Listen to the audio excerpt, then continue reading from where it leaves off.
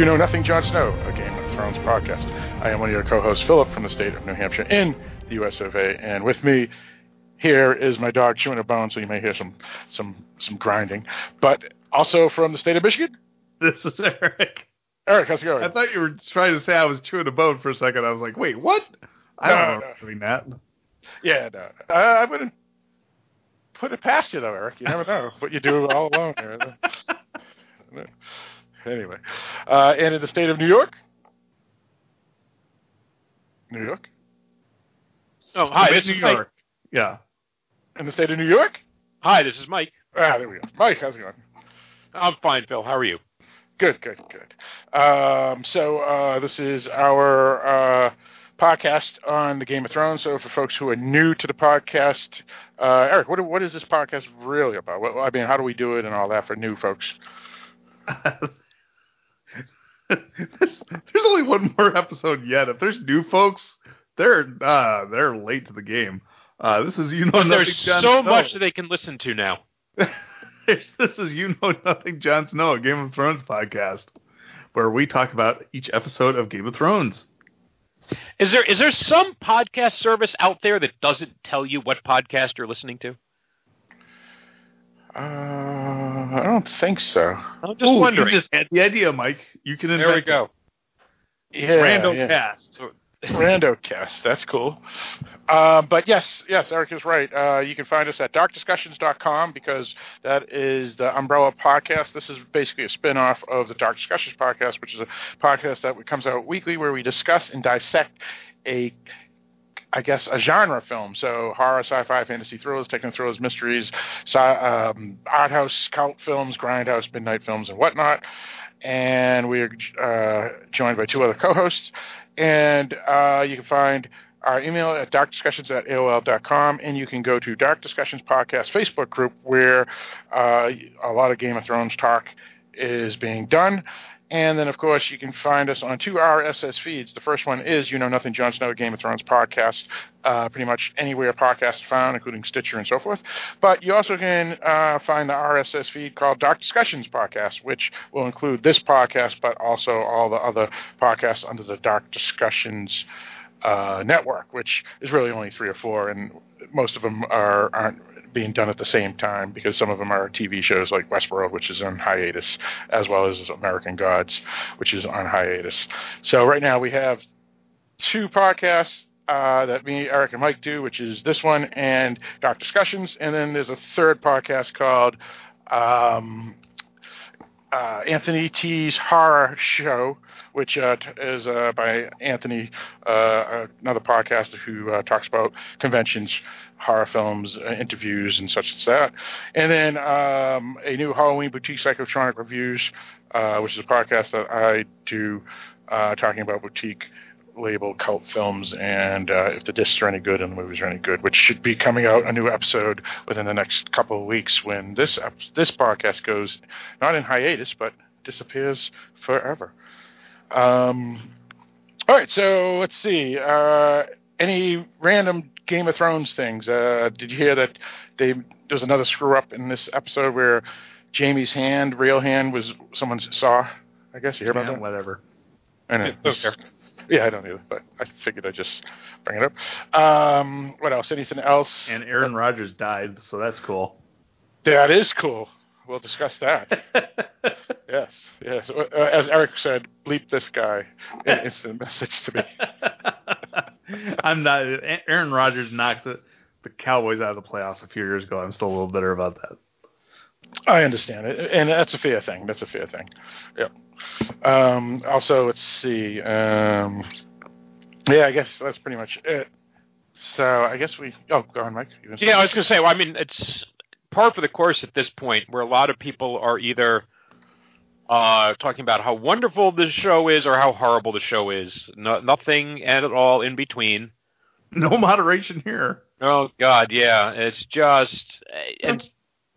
The idea that the show's not perfect, it's still really well executed. It maybe isn't hitting the same levels it hit maybe earlier on, although the spectacle is phenomenal. We all remember, well, all of us old viewers remember, that they had to cut a big battle sequence at the end of season 1, so they just hit Tyrion over the head for the first of at least 3 times.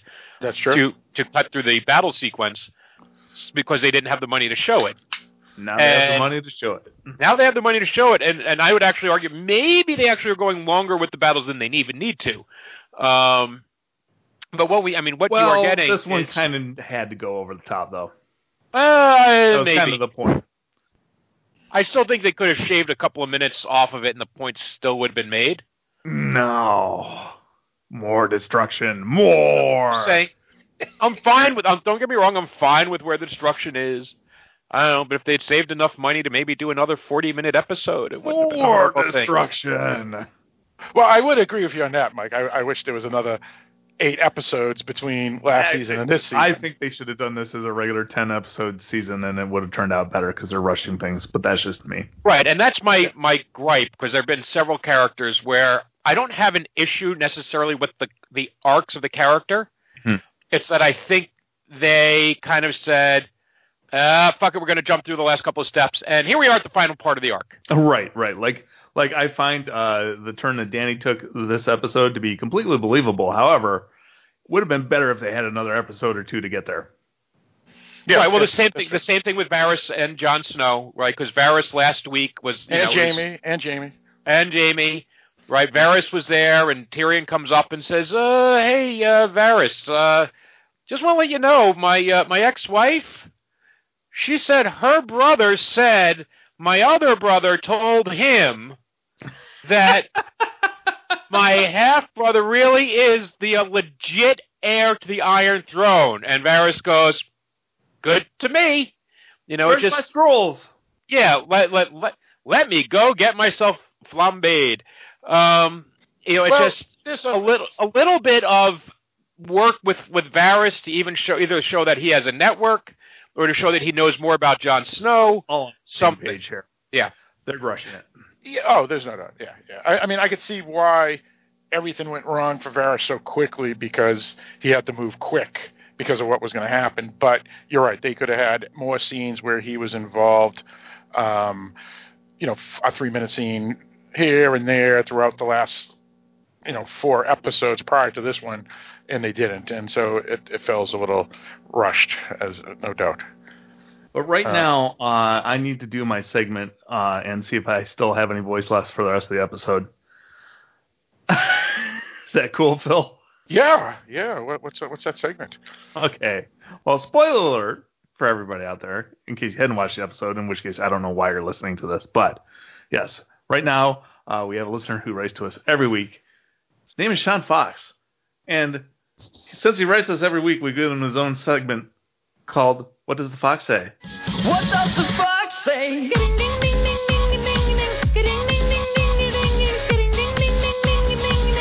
What the fox say? So hang on to your hats, everybody. We're gonna have to put a word limit on him pretty soon. Here we go.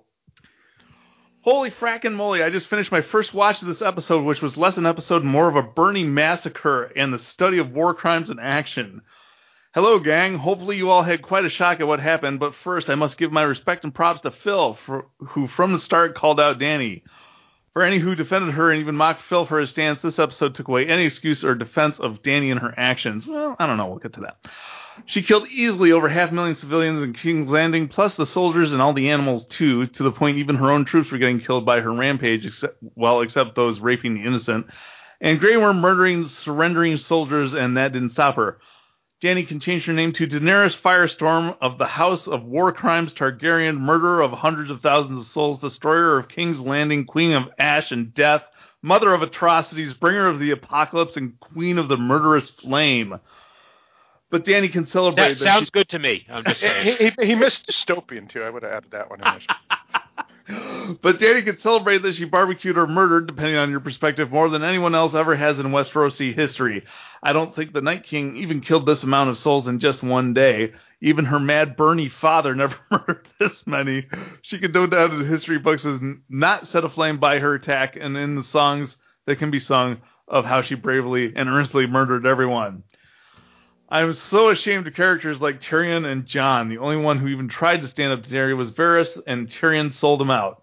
Tyrion and Jon did nothing to stave off the murderous rampage of Dany, and the blood of all these souls is on their hands too. Grey Worm proved to be a murderous fiend as well, and I hope somehow the karmic balance from the Lord of Light of the Faceless God will rain down retribution upon Dany and all those who helped her commit this genocide. But the special effects department did an amazing job of recreating what Dresden and other cities that suffered firebombing by the Allies in World War II in a Westeros setting. Cersei, I was not a fan of throughout the series, but I love how Lena Headey has owned her evil like a boss, but as Phil mentioned to me, you always knew what she stood for from the start. She was not false like Dany eventually has revealed herself to be, but I won't rant about the obvious any further. It was just sad seeing so much death to so many who had done nothing to warrant it. As always, it is the civilians who suffer and pay the greatest sacrifice for the wars of the rich and powerful. So it was an excellent example of how real war and real atrocities around our world and throughout our history can have been, even if this is only a fictional account. Seeing so many fall in this episode, from the Clegane Bowl Olympic jump to your Flaming Death Bowl to finally seeing Euron Pissboy, a.k.a. the Pissentor, finally die was satisfying. He who somehow survives a full-on dragon attack and then mortally wounds Jaime finally meets his end, and I must say, of all that happened, that was my highlight and best moment of this episode. Qyburn getting quickly killed by the mountain seemed just weird and kind of a waste. I'm sure Dany could have taken him on to create weapons in her arsenal as she continues Operation Bernie Freedom for the rest of Westeros. I like that. Operation Bernie Freedom. Okay. I don't know what to think of the last episode, but I'm praying that Dany and her team of war criminals will play the bloody toll for their evil. I cannot say I don't see Dany flying to Winterfell and destroying what is left of Winterfell after the long night, murdering Sansa and all those innocent civilians there as well. At this point, why stop when you can just murder everyone? I am happy that Drogon is alive, but he needs to kill his mum on ASAP. Then he can go live on an island free of the murderous madness his mother is slaked in. Maybe he can befriend Nymeria and Ghost, and they can all live on that island away from all the annoying humans who just kill each other over and over. I will say Cersei paying for the Golden Company sure was wasted gold. Sheesh, I'm very glad the poor elephants were not brought to be slaughtered like all the soldiers and horses were in a matter of moments on the field. Lannister and Ironborn soldiers working the Scorpions must have been the absolute worst and slowest people possible to operate them. Did they recruit a bunch of stormtroopers or those villains who can never hit Chuck Norris, Rambo, or an Arnie? Believe me, I didn't want Drogon to die, but it was ridiculous how the fearsome Scorpions were gone almost as fast as the Golden Company, LOL. I also want to know how Drogon has an infinite supply of fire. You would think that sooner or later he would need to take a break. What was Dany feeding him prior to the massacre? I will also remark that for all Cersei's smirks and plans, she was pretty useless in the end. I expected Cersei to be a little more brave/defiant in meeting her end. It seems like a disservice to her character after all the machinations she played out over the years. I also have the hope that the misunderstood Night King will rise again, as obviously Dany is truly the most evil being in Westeros by far. He's the counterbalance needed to end her reign of fire until you can recruit Christian Bale and Matthew McConaughey, of course. I am almost through the second rewatch of this episode and can't say I feel any different from the first viewing. I truly don't know where they go with the final episode. It almost seems like they could use one more season and or a handful of episodes to deal with the mess and burning ashy fallout of this episode. Thank you, gentlemen, again for the episode recap to come, and all hail Phil, the psychic Perrin, for seeing something most of us took a long time to get or didn't even consider possible. Great work, Phil. I owe you a delicious beverage of your choice. Hopefully, sooner rather than later, if/when a miracle happens and I can find my way to Mystic. I, of course, will offer drinks to you, Eric, because you hated Euron and your people suck stance, and no one can say, she's a witch like you can. The same for you, Mike, as you bring the voice of reason hand to the Dark Discussion Empire, and in fact, you somehow survived teaching in your regular daily life. Mike, you truly are a man of courage and honor, but all of you combined are like the most often Megazord there ever shall be. The Dark Discussion's Megazord of awesomeness. There is, after all, Phil, Mike, Eric, Christy, and Abe. That is enough to run a Megazord in my math. Editor's note, I have no idea what the fuck he's talking about there. Megazord is thing from Power Rangers, or what they call giant robot things. Okay. I prefer to think of it as the 3 heads of King Ghidorah.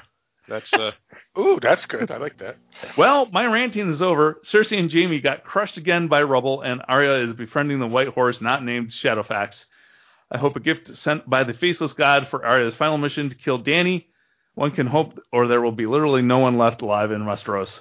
Take care, and it is scary and sad realizing the final episode is next Sunday. It's the end of an era, and sadly, the end of a majestic beacon in the podcast verse that was known as You Know Nothing, Jon Snow.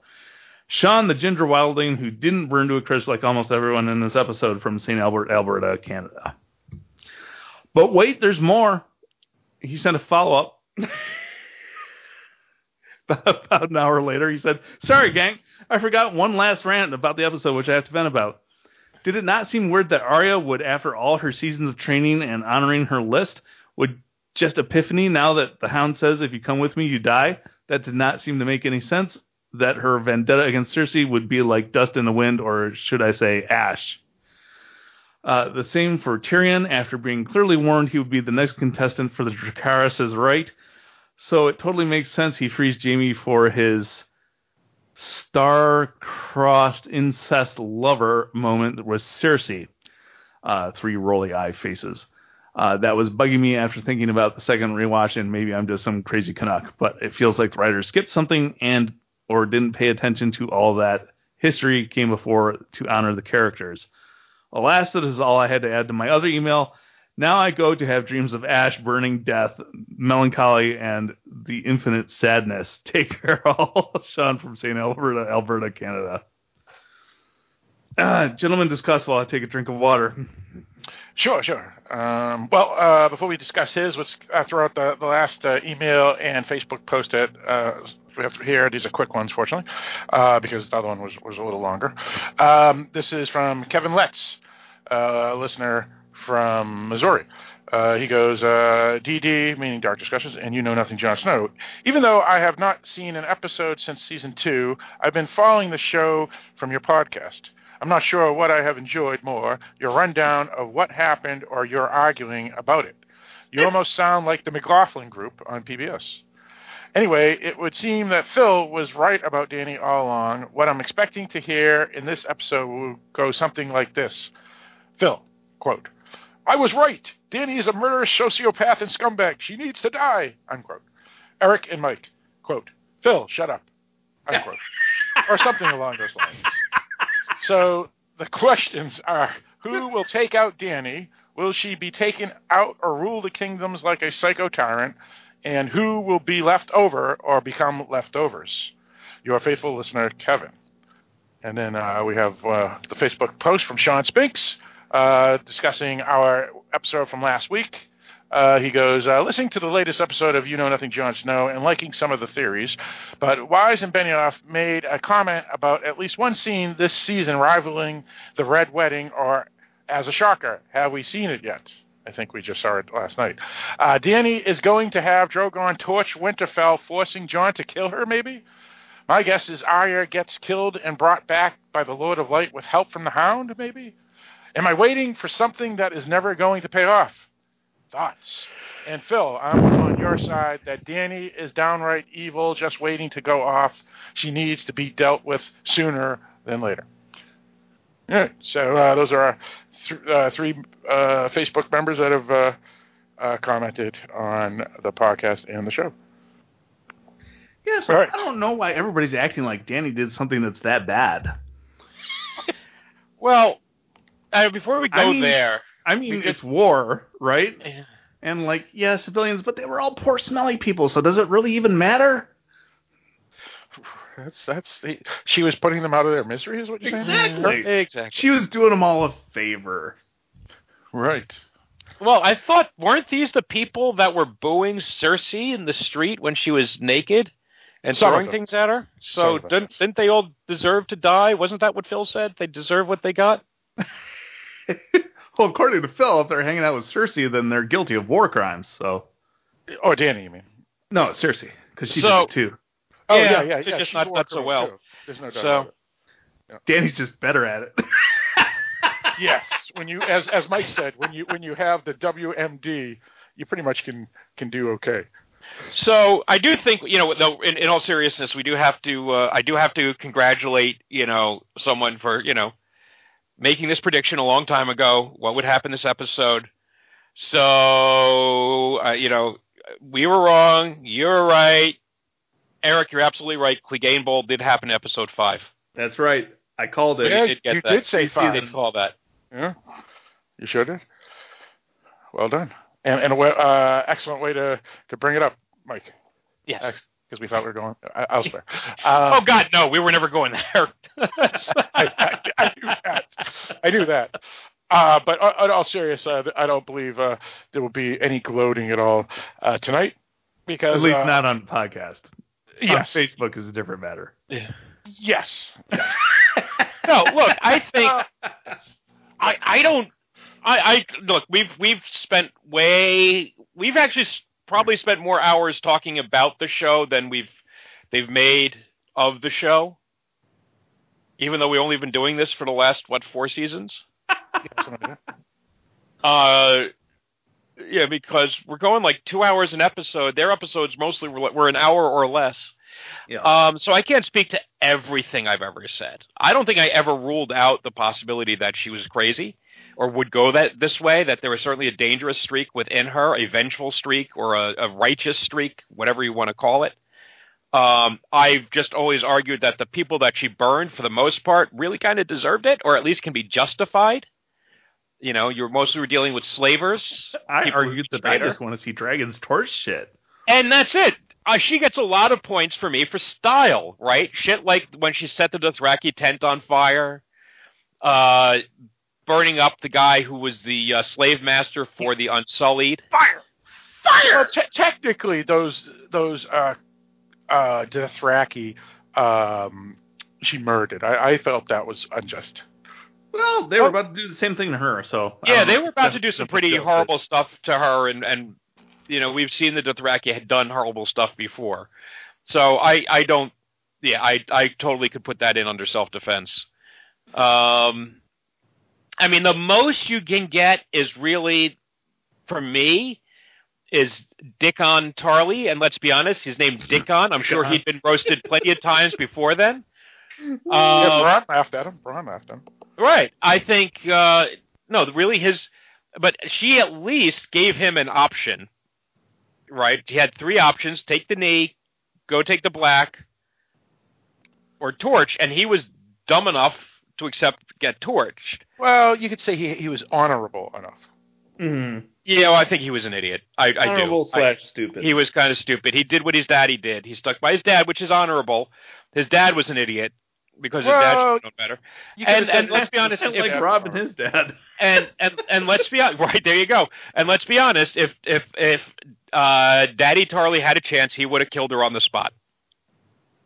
I don't know if he would have if she was a prisoner. Oh, come on. Oh, he totally. As a prisoner? I know. I think. Oh, I don't know about that. But at that moment, if he had a chance to kill her, he would have.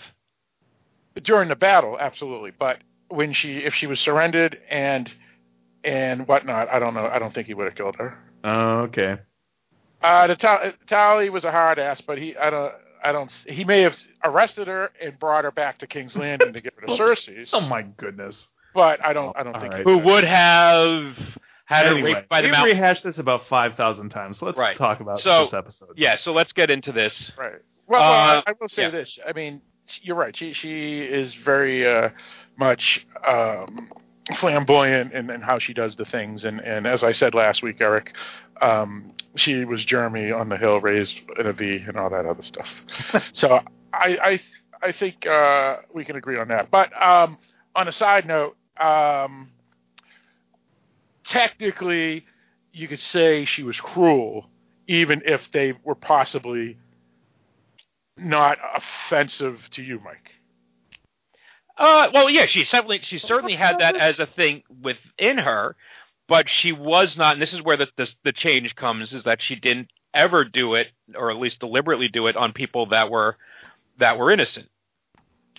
But she definitely was the tyrant of olden days, where she would crucify people, burn them alive. The people who And Here's the thing. Here's the thing about this latest episode. again, it's cruel. She There could were just killed. so many signs that this was going to happen, and so many different ways it could have been avoided.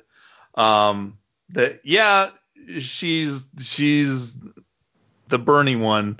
At the same time, it took like a whole bunch of things to get it there. John being an idiot and telling his sisters about it. B, Sansa immediately betraying her word and telling Tyrion about it. Tyrion telling Varys. Varys betraying Daenerys. Pissboy killing a dragon and kidnapping Missandei. Cersei being given a chance to surrender, and instead of surrendering, beheading her best friend. And then John wouldn't even give her a roll in the hay before battle. So, yeah.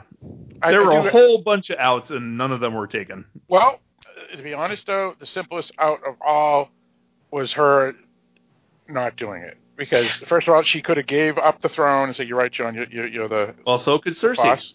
Why is it on her? No, I'm talking about all the stuff about Sansa and Varys and Tyrion and Jon. All she had to do was step down and become the number 2 behind Jon. But all right, fair enough. Yeah, but I also think she could have got it all, including the throne, and that's kind of where I feel that they shortchanged her character, was because I think they fast-forwarded to the end of the arc without entirely justifying it. Right. Where there was a moment where she literally had everything she could want, the way she wanted. All you had was Cersei in the Red Keep, so all she needed to do was blow the snot out of the Red Keep. Or just surround and starve them up. Or whatever, and she would have had it. There would have been some innocent casualties. It is still war. Innocent casualties, especially of the medieval variety. When you take medieval warfare with nukes, you're going to get some innocent casualties, but I gotta say though, that was one of the worst moments in TV history though, when she blows the crap out of Pissboy's fleet and all the scorpions, and then everybody drops their stores and they ring the bells and surrender, and she lands the dragon, and you're like, cool, war over. And then you see that look on your face, and you're just like, oh no. Yeah. Oh no. Oh. Yes, I mean, we all had our different feelings. I'm sure some people were very depressed and sad. Others were, like, shocked. Others were, like, myself, which was like, yes, I was right. She's the devil. And I was just like, yes, she's dragon burning shit. But right, innocent people that just want to see burning shit. That's a good one too. Well, I mean, I remember being confused. I guess is not the best term, but or conflicted. Going all the way back to season 3, right? So when she burned the witch or the medicine woman, whatever she was in season 1, this is the woman who murdered her child and turned her husband into a vegetable. Hey, you gotta get vengeance. You gotta get vengeance. So okay, we could get that. All right. And we didn't even know at that point, was she expecting to walk out of the fire? Was she expecting to die in the fire? Well, I also meant that the witch was getting vengeance for her being suppressed by Daenerys as well. So it was both. She was being suppressed, but suppressed. Really? How? Well, she was the enemy, and the witch was a freedom fighter. Yeah. Dany had shown her kindness and stopped her from getting raped. So that's true, Mike. I'll give you that. You're right. So she was trying. I mean, yeah, the witch then put it into context. She'd already been raped 3 times before Dany stopped it. Dany had forbidden the Dothraki from raping any more women that they'd gotten a hold of. I think she deserves some points for that. Yeah.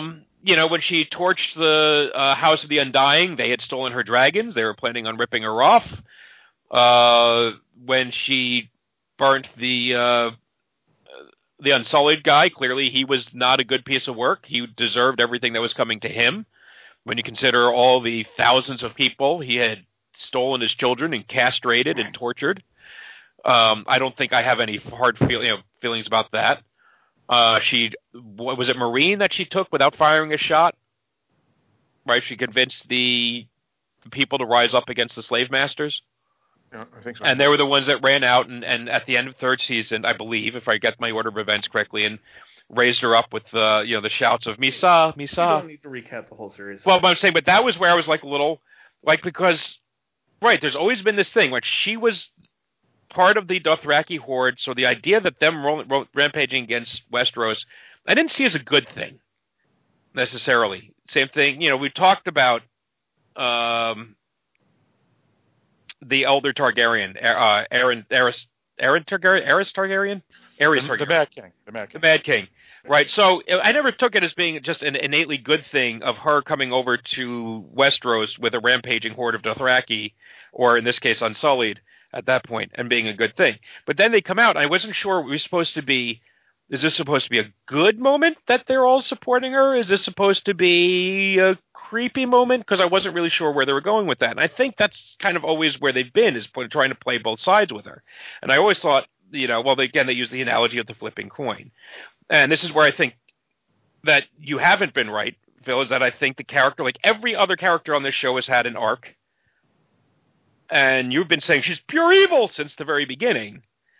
I don't think she's been pure evil. I think what she did last night. Pure. Well, was you're right. Certainly, she's not pure evil at the beginning, but she was always a narcissistic psychopath, in my opinion. Well, she's a politician. Right, that is true. But that was enough to make me say, okay, she's not a hero, even though some people are thinking she's a heroic arc. Her narcissistic, psychopathic tendencies that showed continuously throughout the 7 seasons prior to this one made me go, yeah, I don't like this character. Right, and the characters who were like embracing her as the savior, I think were kind of not understanding what show they were watching. And I saw plenty of people posting last night who felt betrayed because this was such a positive figure for women, strong, powerful women.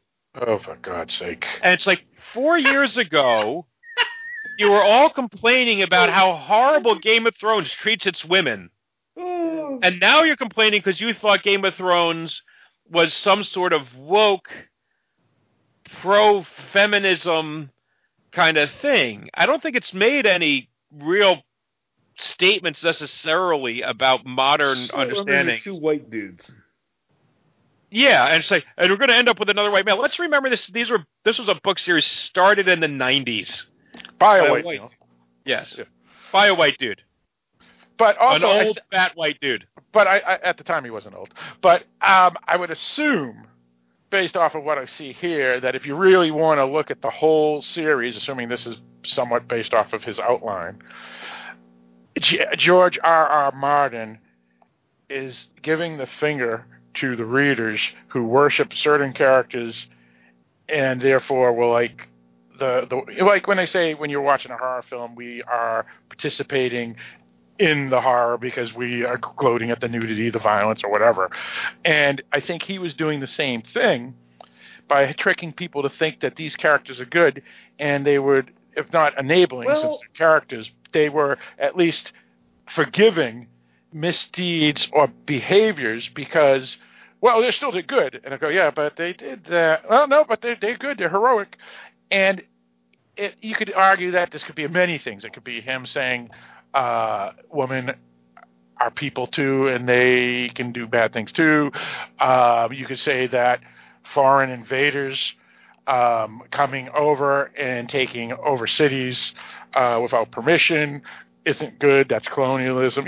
So you could say he was saying a lot of things about a lot of things. But go on, Eric. I wasn't talking. Mike was talking. Oh, Mike, go ahead. Yeah, well, I think I pointed out, someone said, and I understand, obviously coming from a male perspective, I don't necessarily see the way female characters are portrayed on a consistent basis as some women might, or how they think that female characters are being portrayed on a consistent basis or whatever. So I saw people who were like disappointed, said, this is just another example of a woman going crazy when she gets power. And I guess, because you also have Cersei. And I'm like, well, hold on. Sansa and Lady Olenna and I'm Marjorie. like, but I was like, but wait a minute. They've had plenty of bastards on this show, John. We know Aerys the Mad King was a bastard. We know that Robert Baratheon, while he wasn't completely corrupt, was just, he was just lazy. Was a lazy bastard. Joffrey was horrible. Cersei is horrible, so that goes with the women thing. But Littlefinger was a terrible person. You mentioned the Boltons were terrible. Craster was terrible. And at the same time, everybody on this show is terrible. Except, but Lady Olenna and Marjorie. All right. Oh, they were even terrible in their own ways. Yeah, well, I was going to say they were at least, but they weren't crazy, right? They weren't nuts. Marjorie didn't do anything bad. She was manipulative, but she didn't kill anyone. She was manipulative, right. But Olenna was guilty of murder, and she even admitted it a number of times. Oh, yeah. But she wasn't crazy. She was ruthless. So all the characters, with the exception of Tommen, Tommen who was a child, not that excuse, have been ruthless when given power, have been manipulative when they've been given power. That's dark. Well, yeah, he never got ahead, right? So, Jon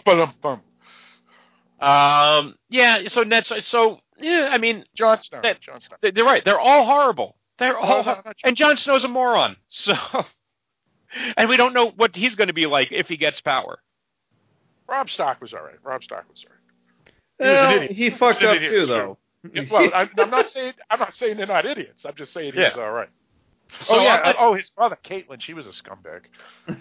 No, she was just dumb. Yeah. Well, she warned him not to kill the Karstarks, and that's what got the Red Wedding. Yeah, you're right. And I was on board with that. They should not have killed the Karstarks. I would have killed Jaime Lannister right then. I would have killed him. He's done. Hung him high and then used him as a piñata because he killed the Karstark sons. Absolutely. Anyway, about this episode. Yes. I was on board. Go back and listen to episode whatever. No, I didn't like the lead up to the destruction so much as the destruction on out. Oh, the destruction was magnificent. Yeah, the destruction was awesome. I did like the fact that Tyrion was mad enough to tell Varys that he had betrayed him. That was cool. I still don't understand this whole thing because you have two friends. He's loyal to his queen. You have the friend that saved you, and then you have the nut. And he doesn't see it like that, Phil. It's like Jorah. You have the friend that saved you, and you have the nut. He doesn't see it. Everybody chooses the nut. I don't get it. Well, because she wasn't a nut until she was sitting on top of King's Landing. You got to remember who he was. He was a character who had been, pissed on from great heights throughout his whole life. Yep. When he did heroic things like saving King's Landing, he didn't get recognized for it. Yep. He got, he was always having trouble with. Obviously, he killed his mother, but he had trouble with his father. Which, by the way, somebody pointed out. Tywin Lannister killed on Father's Day. Cersei Lannister killed on Mother's Day. That's true. That is true. That's funny. He was framed for murder by his father. Yep. Was going to be executed. He was at the lowest state when he came into Dany's orbit. That was like 4 seasons ago. Now, right, and since then she really hasn't done much. Well, he saw her kill the Tallys, and he said, "Don't do it," and she did it anyway. And she did it anyway. And then she kills Varys, his best friend, and it's like, but he turned him in though. I know. Yeah, he's the one because Varys is the one that said, if I betray you, flambe me. He betrayed her. No, I understand that, but it doesn't Apparently matter. You don't. No. If you look at Daenerys' point of view, you're absolutely right. She was right in what she did. But if you look at Tyrion, and you look at Jon Snow, and you look at all the people around her, you would say, no, this ain't right. No, you're nuts. I'm sorry, I just can't. See. So, but I agree. If we're looking at Grey Worm, her basically her true elites, the people that worship her like the Satan she is, those people along with her are right that he's a traitor. He's just misunderstood, Phil. That's what. Good point, Eric. Well, remember executing the guy at the. Ned Stark killing the guy who deserted the Night's Watch, no matter how good a reason he had. He's got to do it. This is part of. And I'm agreeing with you, Dan. But I'm not looking at it as Daenerys' point of view. If you look at Tyrion's or you look at Jon Snow's point of view, you go, I'm not going to allow this. You can't understand their point of view, Phil, because you're vehemently anti-Dany and they are not. Well, everybody should be anti-Dany. She's a master. Well, that's your viewpoint, and therefore you can't understand their point of view. Dude, everybody, who would? Well, you're right. If you like the character, like I like Cersei's, she's cool, absolutely. But if we look at it logically, you're not even going with logic. You're going with what you want, because these people are loyal. They're loyal to Dany, and you clearly don't understand loyalty. Well, not when she's killing your best friend. For nothing. The best friend I don't know if he's his best friend. Who you turned in. Right, that doesn't make any sense. Who you told her to kill. I don't get it. The best friend who was betraying your trust by using it to turn on your queen. The best friend who was on the eve of war trying to undermine ranks. Well, there's two reasons he did it. One, because he knew she was going to burn the city down, which she did. And two, because he was legitimately saying the truth, which is you're not the rightful heir to the throne. And that's true. So but I don't know that he deceptively evil. But I don't know that he cares about that, and it would have been nice if they had given him, and I don't remember them actually saying this, something like that the way she's behaving now is reminding me of her father, which he never did. He just said, I know her father went nuts, and ipso facto she's going to go nuts. And that again, was taking a logical leap. And also, Phil, you got to remember that Tyrion's whole hope here was he would be able to stay by her side and advise her so that she would not act like her father. And this is the culmination of his failure, right?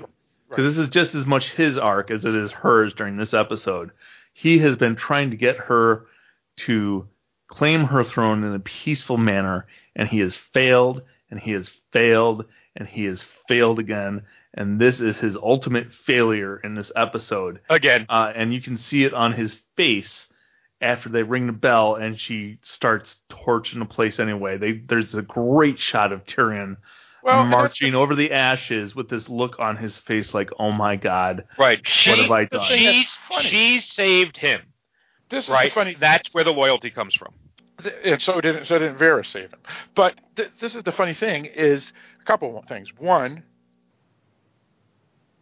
he falls for Cersei's lies, and then he also falls for Dany's lies. So you're right, he's an idiot. and two, which of Dany's lies? Yeah. What's that? Which of Dany's lies? I won't torch if the bell rings. She never said that. A lot. Yes, she did. Oh, she did. Did she? Yes, she did. Yes, she I'm did. not sure if she did, Phil.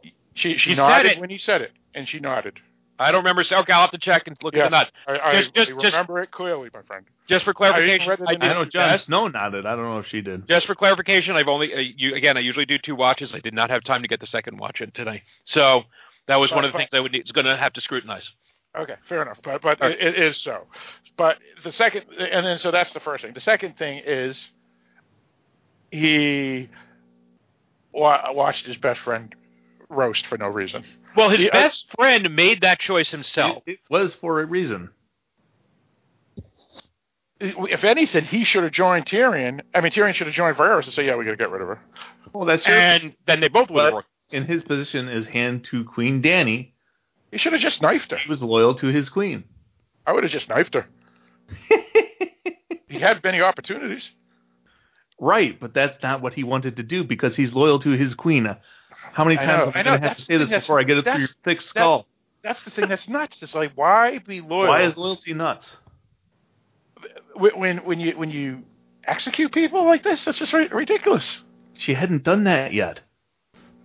Yeah, but he knew what was going to happen. Varys knew what was going to happen now, and he did it. We all knew what was going to happen. That Varys was going. Well, Varys knew because he put it as a pledge. You are unable to get past your own biases to see other points of view in this story. That's all. I'm also trying to say. I mean, if we want to look at Cersei's and talk the same way, I could go that way too, which is like someone like not Marjorie, but someone. Cersei was smarter. She didn't let anybody near her that she couldn't trust. So that's a little different. But Daenerys let a lot of people that were looking at her like there's something wrong here. Cersei would have got rid of him quicker. So when you're that close and you see this stuff happening, whether it was Cersei or Daenerys, in this case it's Daenerys, it's just disturbing. And I don't know. No, Varys. See, what I would say is that I think Tyrion was there when Varys made the pledge to Dany. Yes. Right. So Varys walked into it with his eyes open. He knew what he was doing. He knew what he's risking. Right. And he's a hero for it. He's a we'll see if there's any impact, because we don't. A hero for having no effect and getting himself killed? He's a martyr. I don't think that we know yet if Varys got any of his. He is martyr if nobody knows what you did. He will have people know what you did. Jon Snow, and Tyrion. Jon Snow and Tyrion will raise statues in his memory for what he did. What did he do? He called out. He wrote a scroll and he burned it. He just like the people that Stauffenberg, he got a plaque, and Imre Nagy's got a statue for fighting the commies and the Nazis. Strange man. I'm telling you, this is how it is. You get plaques and statues, and Varys, he didn't succeed, but he attempted, and and he was on the right side of history. Okay. And he'll be rewarded because the winners, which we're assuming will be someone out of Tyrion. That's kind of a dangerous assumption at this point. All hail the Queen of Ashes. That's a fair point. You're right. Well, this is we all think Drogon. You got to remember what the Red Witch said. Arya is going to kill the people with the green eyes. Does she have green? Everybody keeps on saying she has green eyes. That's Cersei did, and so everyone's assuming that. But it's Dany. That's it. People thought it was Cersei's, but it's actually Dany they were talking about. I will be, and I got to. A lot of people, and I'm not. There are a lot of legitimate criticisms. The question is whether there should be criticisms that spoil your enjoyment of the episode. That's a whole other thing.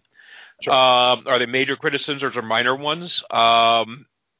Or it's just that your character has become a psychopath and you're pissed, which is a lot of people as well. Well, there's that, but there's a lot of people who are unhappy that things didn't go the way they wanted it to go. Well, that's the better way to put it. And that's a different thing. I've made guesses because the podcast forced me to, or just to get an interesting conversation, but I always throw it out as it could go here, could go there. I'm not invested. Personally, as much as I love Arya, I kind of don't want her to be the one that takes care of Dany. Because she already got the Night King. I don't want this to just be this is why Arya's awesome story at the end. Well, it could be they're throwing us off the scent too. Because Jon was not happy with everything that was going down in King's Landing. So maybe it's him. Right. Or Tyrion. Right.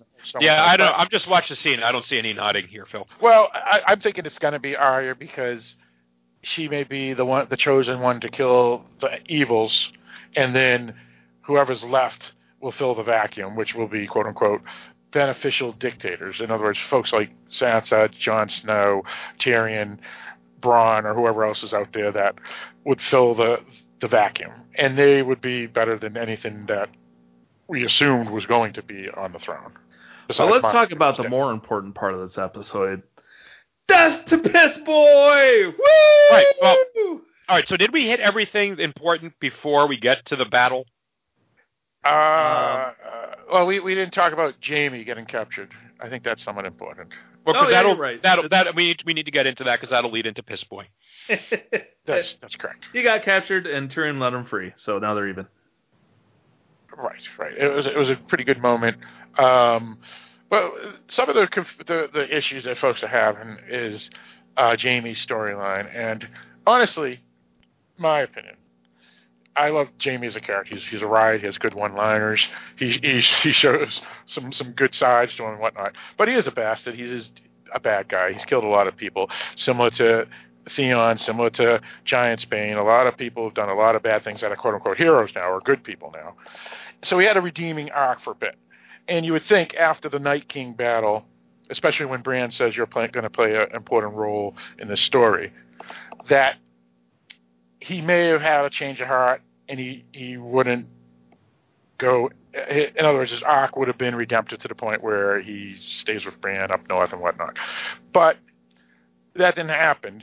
And the love or craziness or whatever it is that drags him back to Cersei's. And a lot of people were pissed at that. But well, and also, I get it because it was kind of an aborted redemptive arc, right? He had gotten so far.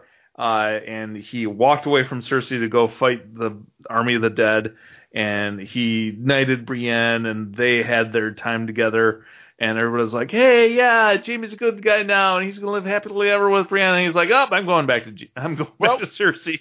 this is the one reason why it works, even if I'm not quite satisfied either. But it works because he honestly does like or love Brienne as a human being, and even more if it was a different time or if he was a different human being himself.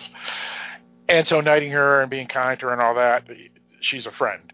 So I think the issue is that he honestly was there for the Wall to fight the Night King, not for humanity, but it was for life and death, specifically for him and the handful of people that he likes. Because, again, in this episode, he says, it's never about the people. I've never liked those people anyway, and stuff like that.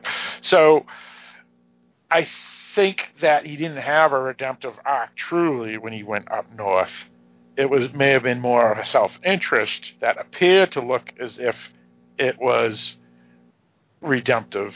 And then when it was all over and he really thought about it, he goes, do I really want this? Or do I want to go back to where I really want to go? I think it's clear to me, anyway, and I could be wrong about this. I guess he went back to deal with Cersei, and I guess to save her. I don't think he was going to rule by her side or go down with her.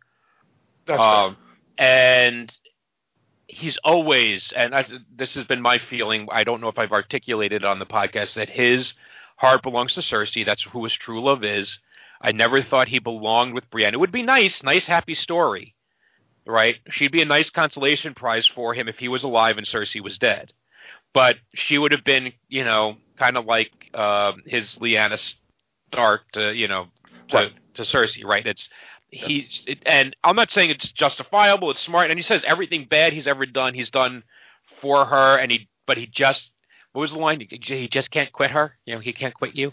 Right. He did say, though, to Tyrion that he did think there's a chance that they could win. Cersei's could win. And of course Tyrion said, no, it's not going to happen. But based off of what he knew, maybe he thought it was possible. And so maybe he really was planning to go back and I think the rulership. I think there's two sides to Jaime. There's Jaime, the incestuous brother, the Lannister, and there's Jaime the Kingslayer, the Kingsguard, the soldier, the best swordsman in Westeros. And the best swordsman in Westeros is the one that killed the Mad King because it was the right thing to do. Right. It's the Jaime the swordsman that defended Brienne. Yep. And could relate to her warrior to warrior, knight to knight. And it was that Jaime that was angry at Cersei for lying about sending the troops north. Yep. And so Jaime went north to keep his word, to fight for the north. But once that's gone, right, his function as a soldier was gone, then Jaime Lannister kind of figures back in and pulls him back to Cersei. It's a complicated story. I know what people wanted. They're trying, because they haven't been watching the show, I guess. They want a nice, happy, romantic ending. And I still think the only one that's assured of for me is Sam and Gilly.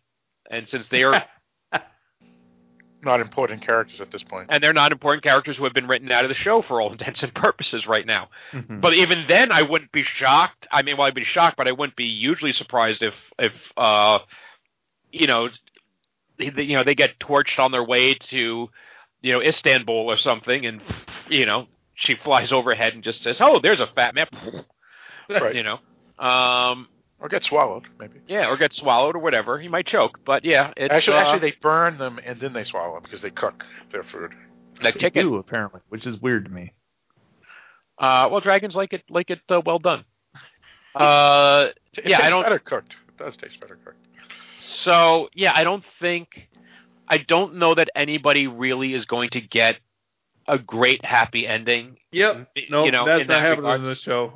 Where it shouldn't be, and I understand wanting it, right? I don't understand holding your emotions hostage to it. Right. I'm only going to love this show if I get Jamie and Brienne, or if I'm going to get Danny and John, or I'm going to get Arya and Gendry or Sansa and the Hound, or whatever it's going to be, until happily ever after. That's just not the show. Root for it, Drogon. but yeah, Right. take No, off and- the fan and- cap. And that's a fair point. I mean, a lot of my loving of characters in the show has been mostly joking more than really like the way you're implying, Mike. So, like when Stannis died, I was bummed, but it was like, yeah, what are you gonna do? And then when the Hound we thought was dead from Brienne, it's like, the chicken man's gone. But it's like, what are you gonna do? And on and on and on. So it didn't really bother me like I guess it's bothering some folk today. If Sansa died, that would suck too. But again, what are you going to do? So you're right. About it. It's just a TV show. It's Right. just a book. I mean, people like Star Wars, people like Star Trek, people like Game of Thrones, people like Lord of the Rings, people like Marvel. A lot of people are mentally unstable, Phil. That's true. Eric. Yes. So Yes. So even though your best characters die in Marvel or here, Game of Thrones, the point is they're just characters. It doesn't matter. So yeah, So shall we go to the battle? I hear some people complaining Yeah, let's do about it. the Battle of the Sea. I had no problem with how that played out because this was what everyone was bitching about. This was last like week. actual tactics. Exactly.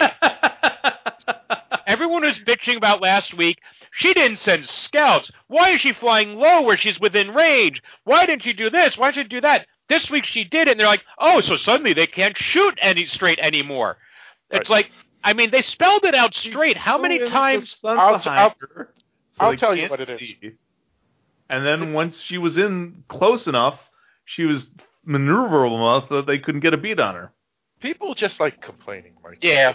Comes down. Well, I mean, every so often the anti-aircraft guns are going to work, but usually they don't. Only about 5% of the time. So when you have a surprise, you can take out a dragon. But and I even saw it coming last episode when they were doing the parlay. I saw all the scorpions lined up on the wall. I was like, oh, Drogon's just going to go straight down that wall.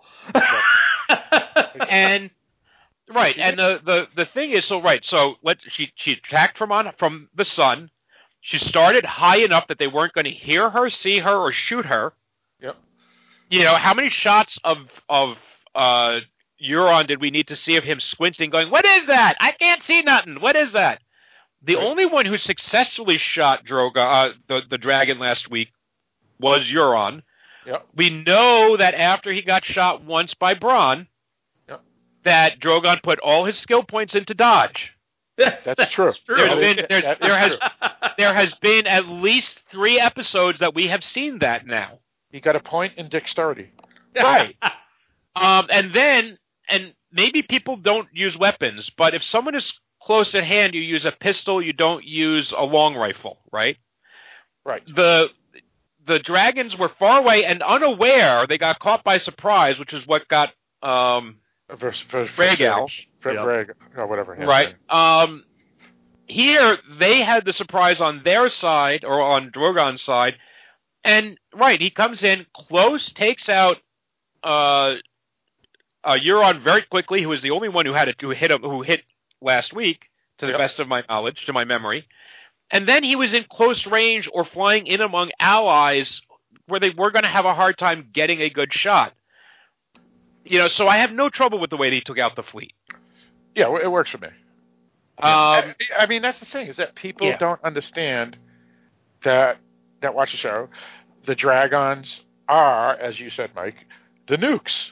And so even if they were prepared, that's fine. But the point is you still have the nuke who's prepared as well. And if the nuke is prepared, the nuke wins. Right. Mm-hmm. It's just how it is. And then when you get to the wall, he flies up under the wall. These are all weapons that are intended to shoot out and up. He's coming up from below. He circles around and comes back in from town. Right. And then he goes inside the wall, and they're all pointing outward. Right.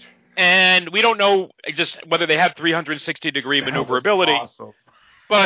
And then once he gets started, you got a cloud of flame, and it's like Pac-Man. It's chaos. Yeah, boom, boom, boom, boom, boom, just eating the little dots all along the way. And at some point, people just shit themselves and leave their post. Right. I love how Cersei was standing up in the red keep going, oh, we can still get a lucky shot. All the scorpions have been destroyed, Your Grace. Oh, but Euron still has the bay. No, his fleet's on fire, Your Grace. The mountain can throw dwarfs at him. Tyrion's no longer within the castle wall. Your Grace, yeah. Right. Well, that's our own fault for not preparing the wildfire. Get me my crossbow! You gave it to Bronn. That was a nice little detail I really enjoyed, which was how when she's torching everything, all these random little caches of wildfire are blowing up throughout the city. That was awesome. Yes. Yep. No, and that's the thing is that the dragon is like an air force, but also a daisy cutter as well. Yeah. And so when you have that against medieval weapons, even if the scorpions are pretty cool and powerful, again, they're still medieval weapons. It's still a howitzer against a nuke. Hey. And howitzers are great. They're not nukes, and they're not mobile, dodgeable nukes. It's just. And no offense to Eric or Sean Fox, but when Euron took out the dragon, it was awesome because it's like unexpected. It was like, no way, that's awesome. And yeah, you knew it wasn't going to happen again because you fooled you once, you whatever. But it wasn't going to happen again. And so, yeah, Daenerys was a military genius. But again, it's not too hard to be a military genius when you got an airplane with a daisy cutter on board. Let's face it, even with modern weaponry, it'd probably be still pretty hard to take out a dragon. Right, and I read a good review by, I think it may have been Rosenberg from the Washington Post, I forget which one, which said that it just happened to be Daenerys had the dragon and not Cersei's. Because no matter how ruthless or brilliant... whoever has the dragon wins. Yeah, exactly. That's all that matters. Well, except, and it's a matter of, she's been bonding with this dragon. They were one, right? The lady and the dragon, right? The rider, they merge into one being, but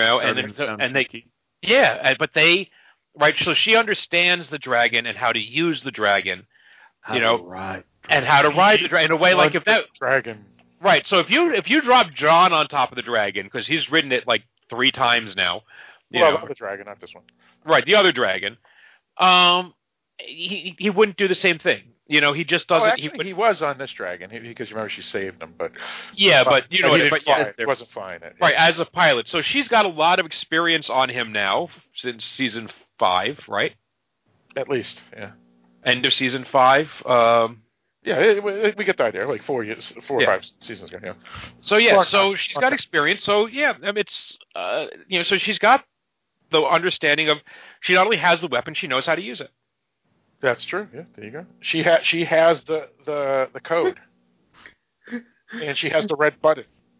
I just saw a great tweet. Says a big shout out to Lena Headey, who made $1 million an episode this season for standing at a window drinking a glass of wine. That is, you know what, Eric? That's almost as good as the backup quarterback for an NFL team. Right. Yeah. Who's the backup quarterback for Green Bay? Because Aaron Rodgers was torched. What's his face was on the Browns. I can't remember. Yeah. It doesn't matter. I saw it mentioned today, but I did think it was interesting that she was back in red this episode. That was interesting, actually. I noticed it, but I didn't contrast it to her usual outfit this season until you mentioned it now. Well, because where they end, fast forwarding a little in the story to where they end with her character, which is her kind of everything cracking on her own of the holy fuck, what have I done? Right. I do finally see Cersei shed a tear. Right. So she finally, all of her bravado crumbles away. I don't think it was what have I done. I think it was more, damn, I lost. Well, she was sad because she lost. I honestly believe the tears and sadness was for two things. One, I'm about to die, which no one wants to die. And two, I fucking lost. I can't believe it.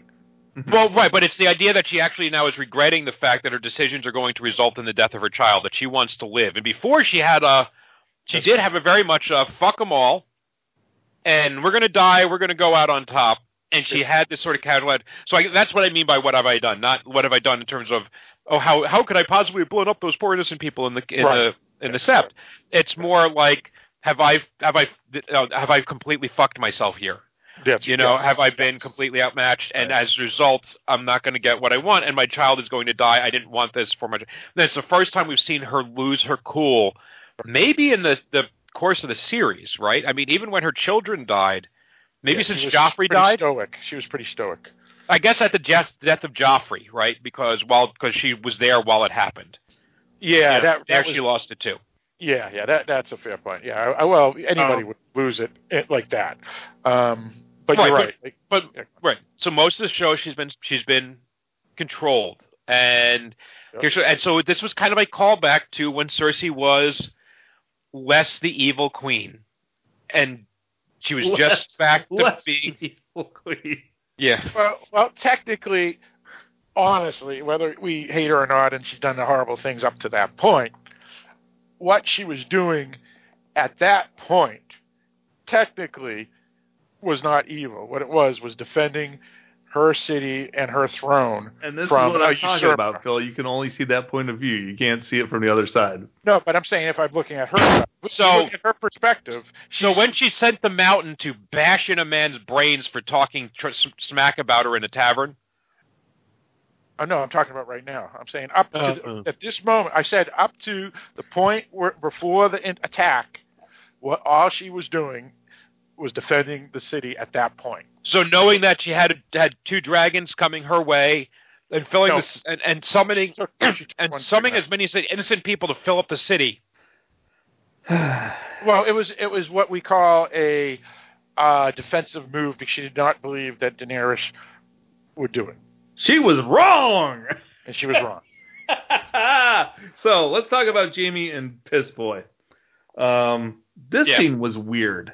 Yes. It was a fan service scene, to be honest. Well, I don't even think it was that, because who was rooting for Euron and Jaime to fight? That's just weird. I saw somebody pick that and say, oh, you're going to have them fighting over their woman, which I don't know that was exactly the case. That's not exactly what was going on. No, right, but they thought, but there was so I at least saw somebody who predicted it, but they didn't predict it as I'm really hoping for this to happen. But I did see somebody predict that it would happen. And yeah, this was definitely, I agree. It's a weird scene. It's an odd scene. Right, because at this point, basically, the only point for Euron was he knew it was over. So he had to flee or not. And since Jaime suddenly appeared, he goes, well, I might as well kill the Kingslayer so I can then say I killed the greatest swordsman in the whatever. So, because Jaime was indifferent. Jaime actually was treating him good there. He was like, let's go save the queen. And he's like, I'm going to kill you. And Jaime's like, what? Come on, dude. Fine, whatever. Right. So it was a strange scene because I would have been, it would have been more interesting if he died as collateral damage in the fleet, or if he survived and then he just like fled or something, which would have been kind of interesting because it would have been different. But this here was a little, as I guess how Mike you said and Eric you said, weird. Well, Yeah.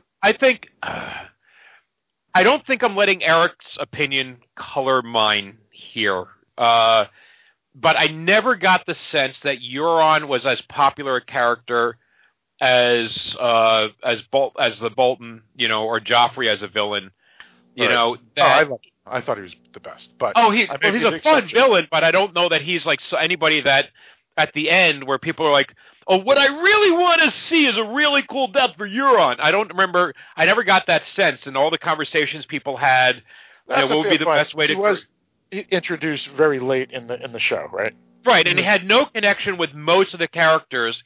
And once Theon died, the only character that really had a connection to him was Yara. And let's be honest, nobody gives a shit about Yara either. No, they don't. I like Yara, but you like Yara, but it's like but you don't care about her because she's right. I think it's fine that she has the Iron Islands. Just let her stay there. It's exactly. Good. So I don't think anyone really gave a shit about his outcome because we also knew everybody knows he was going to die, right? I wanted him to die. Oh yeah. Well, we all knew he was going to die, and part of me wanted to see him live and take the Iron Throne just to see how Eric would have reacted. Oh, my head would have exploded. I would have been on board with that. Not because of you, Eric, but just to see something different. My head would have exploded. But it's weird that they did this. It's weird that they forced this confrontation. It's weird that this was one of these contrived meetups that just as Jaime's getting through the secret hideaway entrance, look who shows up on shore. Right. It's Euron, all ready for a fight. But I kind of like the fact that this is kind of who Euron is. Euron wants to be a rock star, right? He's always had a great big bag of don't give a fucks. And he wants to just be cool. And what's the coolest thing he could do at that moment? Kill the Kingslayer. And that he goes out with a smile on his face knowing, thinking I killed Jaime Lannister, right? That's all that mattered to him. So it's a weird fanboyish sort of thing in him. Mm-hmm. And that part of it felt very true to the character to me, even if the manner of their confrontation even if the machinations to put them against each other was forced. Yeah. Right. Well, and that's the thing. Whether you like the character or not, when his fleet was getting torched, he didn't panic. He had guts, and he always did. And then even at this moment, to the point where he dies, he had guts, and he died with somewhat, in his eyes, the way he lived in honor, and it was kind of funny and good. I thought. He died the way he lived. I'll give him that. Yeah. But fuck Biss Boy, I'm glad he's dead. And then Jaime, of course, got stabbed twice with a stiletto, I think, right? But he was fine. It's just a flesh wound. Oh, yeah. It was just a flesh wound. This was another one of those Naomi Rapace from Prometheus. Right. Right. He still has the strength to go find Cersei. Speaking of which, Clegane Bowl happens. Yes. And perhaps this is a great sequence of events. So Dany's going apeshit with Drogon, just torching the whole fucking city, burning thousands of innocent people. Actually, 1 million. I don't know how many are in King's Landing. It was supposed to be 1 million, and then he didn't kill them all. Well, look at but yeah. I'm sure there's a few survivors in there. Yeah. So she's flying around, and she's that's the other.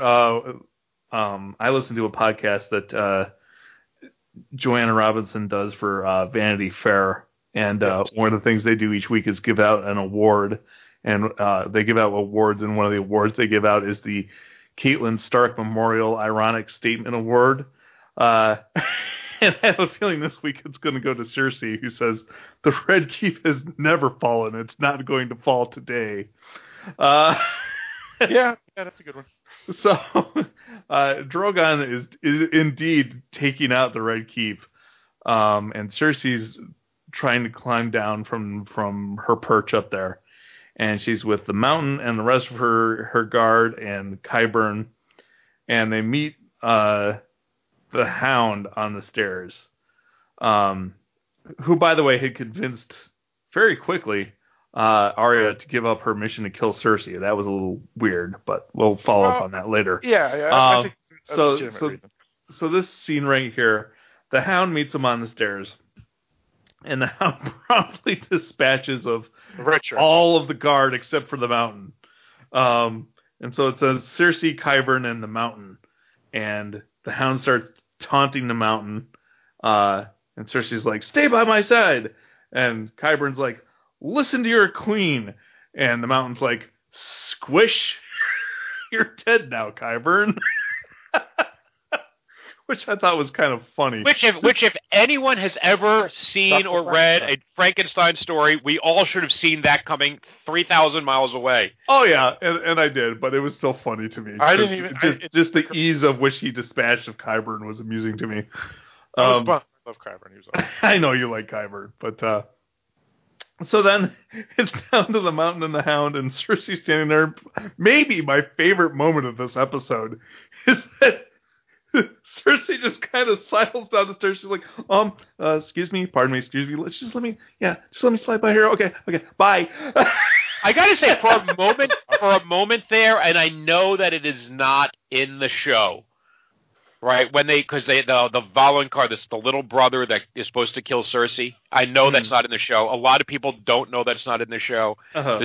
That's another problem with the people criticizing, is they, are not separating the books from the TV series. Right. And to be honest, even any of these Chekhov's guns could just be red herrings anyway. Right. And the Hound steps up there and says, "Hello, big brother." Uh-huh. I was like, okay, is he going to be the little brother? Is he going to end up killing Cersei? Oh, there you go. I was just wondering, because, that would have been interesting. From the same time, he was so focused on like, I didn't think I understand why Cersei felt comfortable walking by him, because there was such a thing between the two of them.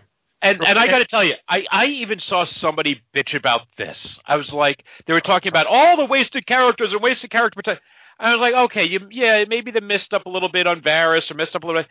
How the fuck are you saying they screwed up the Hound? This is exactly what they have been saying, kind of broadcast, what fans have wanted. Setting it up for seasons and seasons. And they said, they overdid it. I was like, podcast said, and I won't name it because they went way overboard to the point where they've now are saying that they wasted 9 years of their life, and I can't believe they're letting these people do Star Wars. They're going to ruin so they're like gone nuts. And this is the biggest Game of Thrones podcast. I thought Star Wars was already ruined. I'm trying. Are we not on that page anymore? We're not talking about Star Wars here. Okay. Anyway, I guess not. But either way, this huge podcast, which I won't name to embarrass them anyway, but they said that. Does it even matter, this fight? Because if the Mountain wins, the Mountain wins.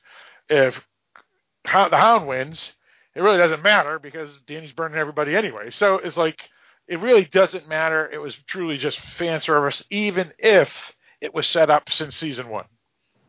Yeah, but it's fine. I don't think it detracted from the episode. Yeah, the Mountain looks a little bit like Darth Vader. I'm going back to my point. I don't think there's anything wrong with fan service. No, I'm not either. I'm just saying some points of view out there. I think the battle have maybe been a little shorter. Maybe, but I think it worked fine as it is. I like the way it was resolved. The idea of them killing each other was always, I thought, even though it was officially a tie, I'm gonna give the fight to the Hound. Because if the Mountain had not been an undead monster, he would have killed him 3 different times. Yeah, I don't think but he was an undead monster. but he probably could have fought a little better if he wasn't an undead monster. The problem was he was undead. He was never mobile. He was pretty solid though, but when he was alive. Yeah, but he wasn't mobile.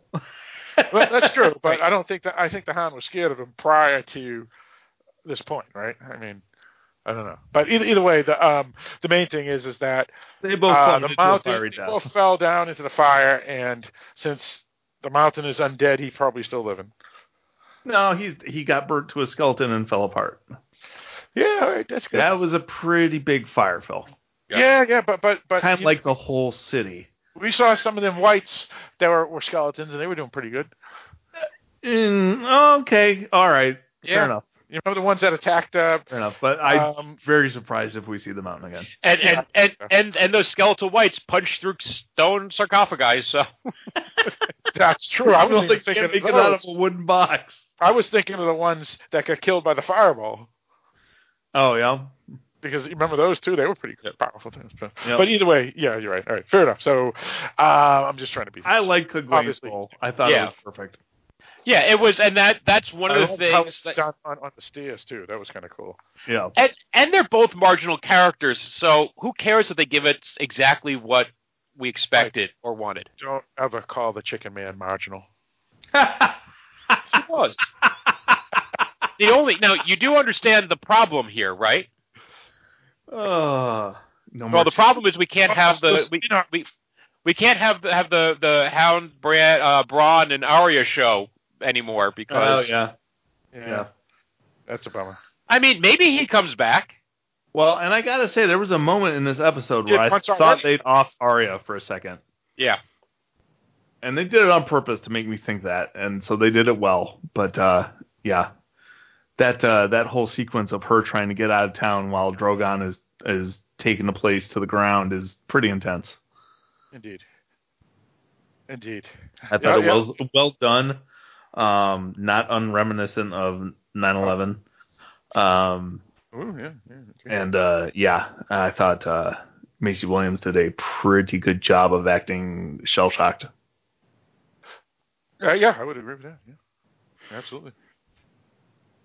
Honestly, I've never had any problems with the acting in the show. I know a few. Oh, the acting's fantastic. Whether you like the characters or hate the characters, all the actors playing them are doing a wonderful job. Absolutely. Well, that's the first thing we should say. For all those people, Daenerys is not Emilia Clarke. So no hate mail to Emilia Clarke. Right. No hate mail to Benny. In fact, Emilia Clarke is just about as opposite from Daenerys Targaryen as you can get. Or if you are, interviews, or if you are going to write hate mail to Emilia Clarke, fuck with her a little bit. Like, you stupid bitch! How come you couldn't burn Arya? How did you miss a little girl and all the in jest. How did you miss the horse? Right. How did you miss the horse? You ruined that one horse die, and that was kind of sad. Does it say something about me that I was more upset about the horse dying than any of the people? Well, that's like the Red Wedding, and everybody felt worse about the wolf dying. That's true. Yeah, to be honest, because I didn't like. I mean, Robb Stark was an idiot because they betrayed the phrase, so they all deserved it anyway. So who cares? Everybody deserves to die. Yeah, and everybody people will suck. Drogon. So yeah. But anyway, yeah. Jaime and Cersei die in each other's arms as the Red Keep collapses on them. Now, people had problems with this, and I did not. Yeah. I felt that their death, specifically Cersei's, in collateral damage, was how it should have been and would be most realistic. Yeah, so everybody who was saying, oh, well, Arya should have got there, or Jaime should have killed her, it's like, you know what? I don't need that crap. I felt the collateral damage death was awesome because it was unexpected. Well, I think it's the Lady Olenna effect, right? Where, remember, Lady Olenna tells Cersei it was me because she's denying Cersei her vengeance. Mm-hmm. Right. And there are people who wanted vicariously to live through Arya or Jaime or Tyrion or Hot Pie choking the shit out of Cersei in a very visceral manner. Yep. And they wanted that to get their revenge against this evil bitch queen, right? And instead they got a moment where they actually, and I saw people complaining about this, that they made them feel bad for her. They made her sympathetic. How dare you make me feel sympathetic for this evil character at the end and deny me my vengeance? It's like she's dead, right? In a logical way, right? This is what made the most sense. right? You didn't need to send Arya. You didn't need to send the Hound. And that's the other thing. I mean, the Hound died pointlessly because the Mountain probably would have had the mountain collapse on him too. And I don't think he would have saved them. And that's also kind of I'm sorry, Mike. That's also kind of, I think, part of the point with the Hound story. Just segueing all over the place here, but she died. And she died in her brother's arms, which many people expected to happen in some way, shape, or form.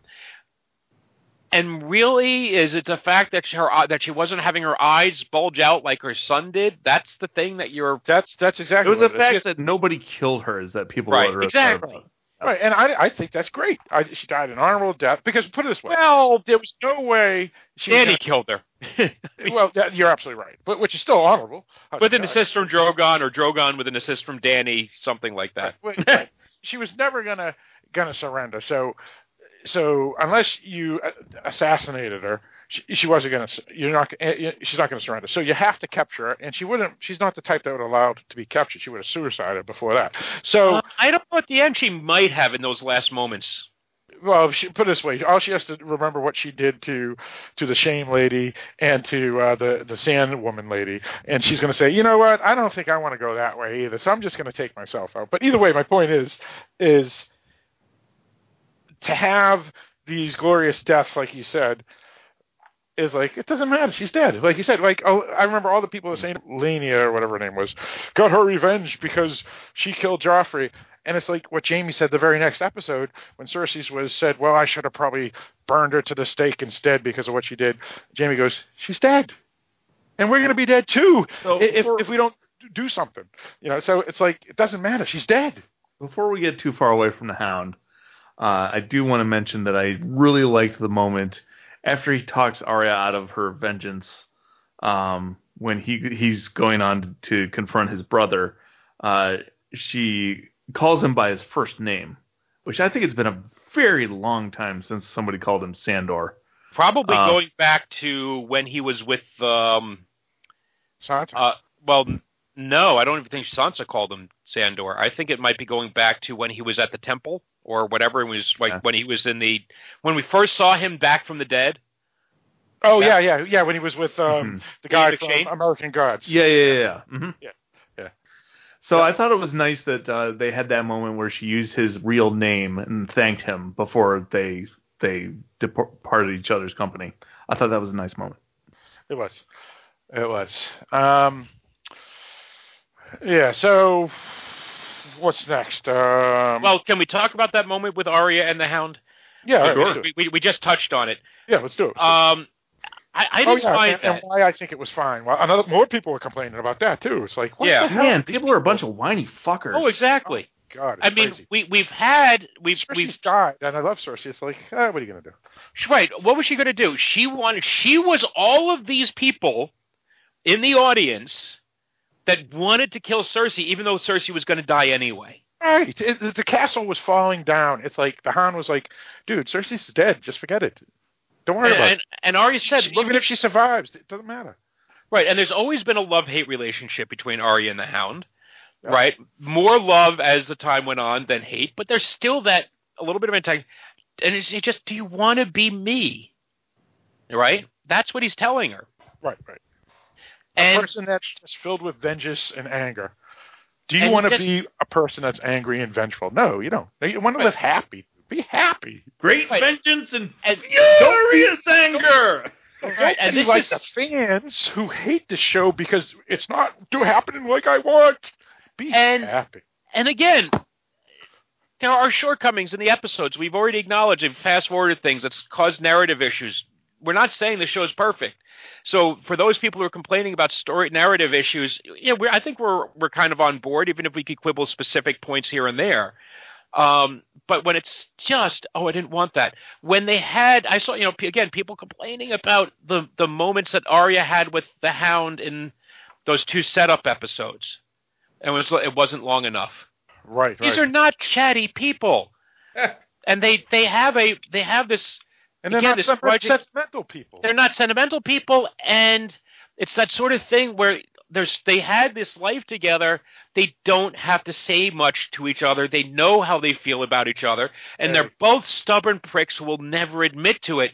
And this is the last act of kindness that the Hound will ever give anybody, but it's the last act of kindness he can give to Arya, which is to save her life one last time and just say, "Don't be me." And I think the fact that it's coming from the Hound, this is a guy, who would offer no words of kindness to anybody who tried. Except for Sansa. He was even Sansa, he said, "So I heard they broke you in rough." No, but I mean, way back when he wanted to save her. Yeah, I guess he said, "Come with me, little bird," right? Or exactly. But even that, I don't know if it wasn't exactly a word of kindness. And it was 6 seasons ago too. Right. He's not someone who says nice things in nice ways. He's a rough guy. So the fact that he finally speaks kindly and warmly to her, just as she finally speaks to him by calling him by his first name, that's all you need. That little bit of communication. I think that was perfectly fine. Absolutely.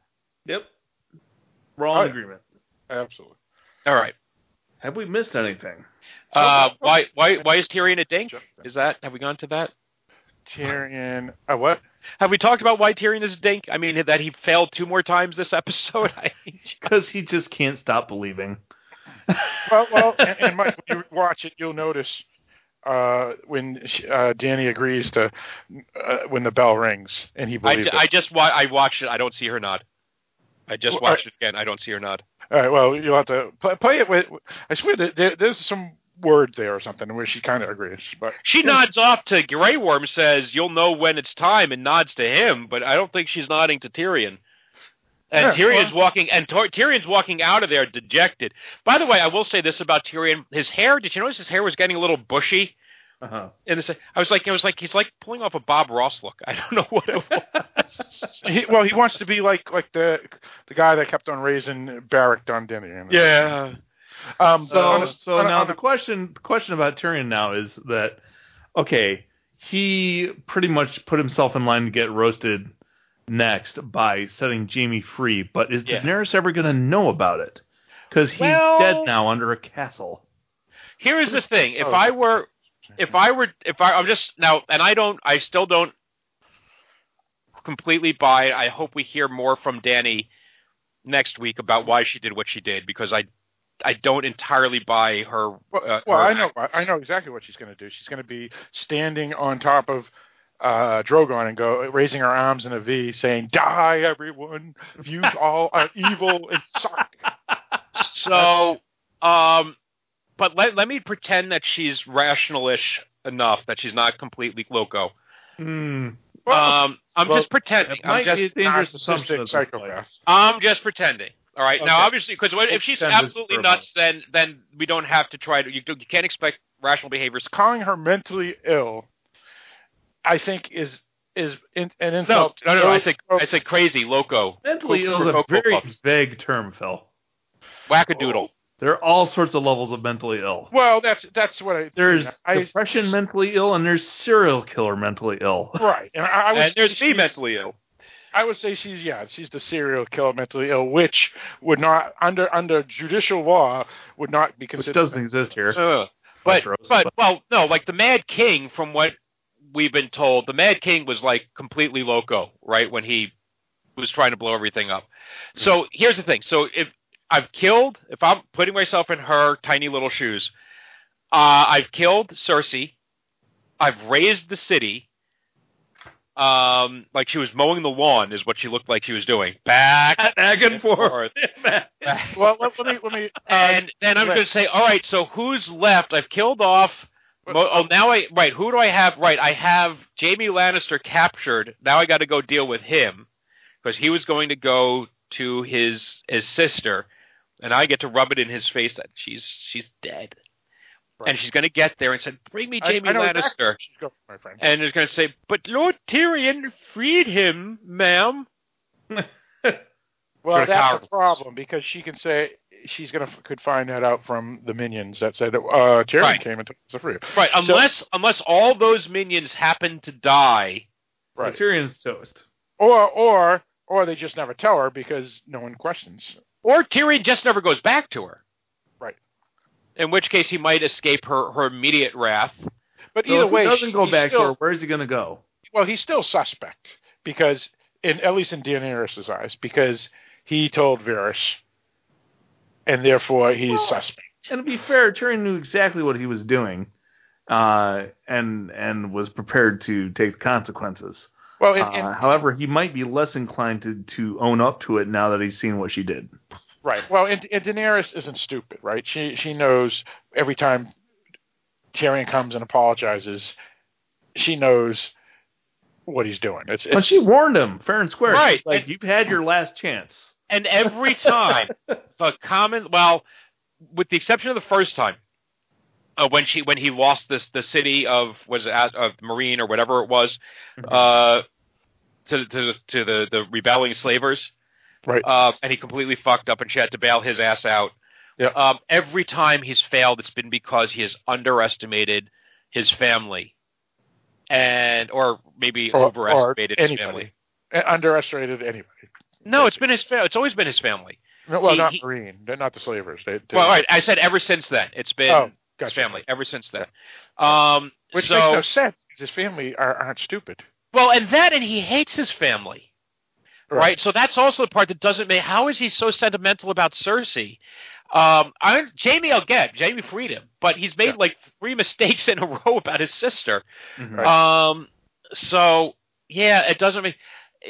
She has no reason to keep him on. She has no reason to believe him. She has no reason to trust him, and she's at the point where, quite frankly, he has no reason to follow her anymore. Right. And so here's because she proved to him that she is Varys was her father's daughter. Yeah, Varys was right. Right, and you also had the moment, I should point out, where Jon sees his own soldier trying to rape one of the citizens of King Landing. Uh-huh.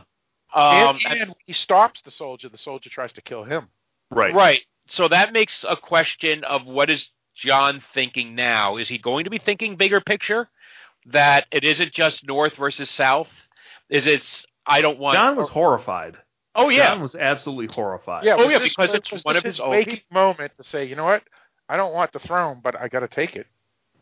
And maybe he will. And maybe that's where we're headed. We'll find out. But I'm thinking Tyrion at this point is going, hey, Jon? Yeah? What did you think of this?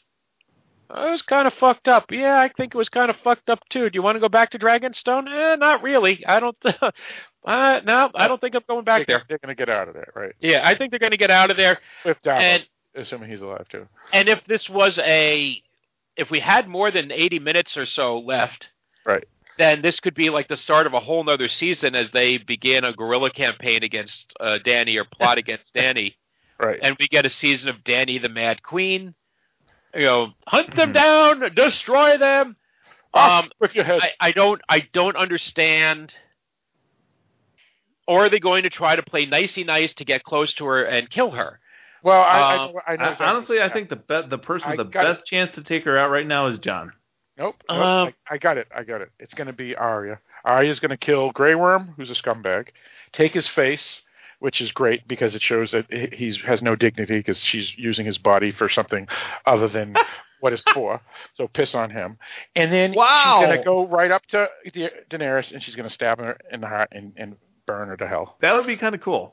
That's what's going to happen. Because I thought it was going to be. That's what I thought was going to happen to Cersei's. I thought she was going to kill Qyburn and use his face to kill Cersei's. But it's actually all that was wrong because the green-eyed bitch is Daenerys, and the asshole that's going to be. I don't remember seeing her have green eyes, but and the asshole that is going to be used to kill her isn't going to be Qyburn. It's going to be Grey Worm, who is truly an asshole. So I think that's how it's going to happen.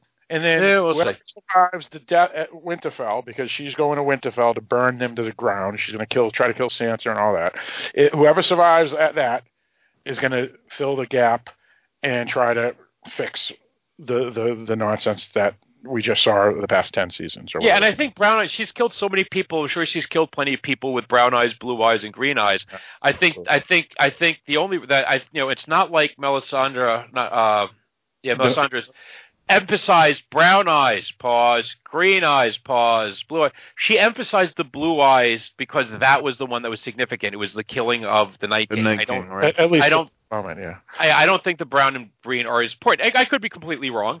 I don't know. I think people may be reading again way too much into this. Just like I think too many people are hung up on Also, on the prophecy of Azor Ahai and the flaming sword and all the rest of it, which they're not happy with the way it played out. So, oh, maybe it's actually meant the Prince of Promise is going to be the one that stops Dany. But that's the thing is that all these promises and dreams, a lot of that crap is just red herrings, and people think it's like, no, it said it in the book. It said it in the show. It has to be real. That's right. And I saw somebody complain, George Martin promised us a world with magic and dragons and faceless men, and whatever, and it just. And all we got, you know what I would love to see, and all we got was a show was a medieval political show. It's like that's pretty much what the series has always been. I want to see George R. R. Martin tweet a spoiler for the season finale before it airs next week, and watch the internet just burn. Right. Well, so anyway. That would be so hilarious. So, did you see the actor who plays Barristan Selmy before he was murdered by the Sons of the Harpy? Yep. Is claiming that Martin has actually finished the next 2 books. He's just not allowed to publish them while the series is on the air. I guess that's possible. I've also heard that George R. R. Martin has said he's really good at starting stories, but once he knows how it ends, he loses interest in it.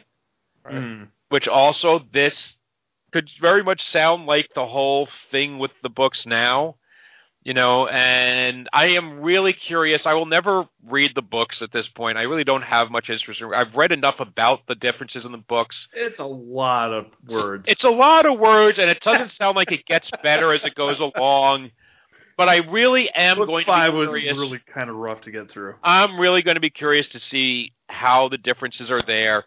And a part of me hopes, because I am spiteful like this, a part of me hopes that all the book people who have been saying they fucked up George R. R. Martin's vision. They're betraying him, even though they've said that Martin clued him in as to what was going to happen from the beginning. I kind of want him to do exactly what happened in the show and piss them off still. That would be good.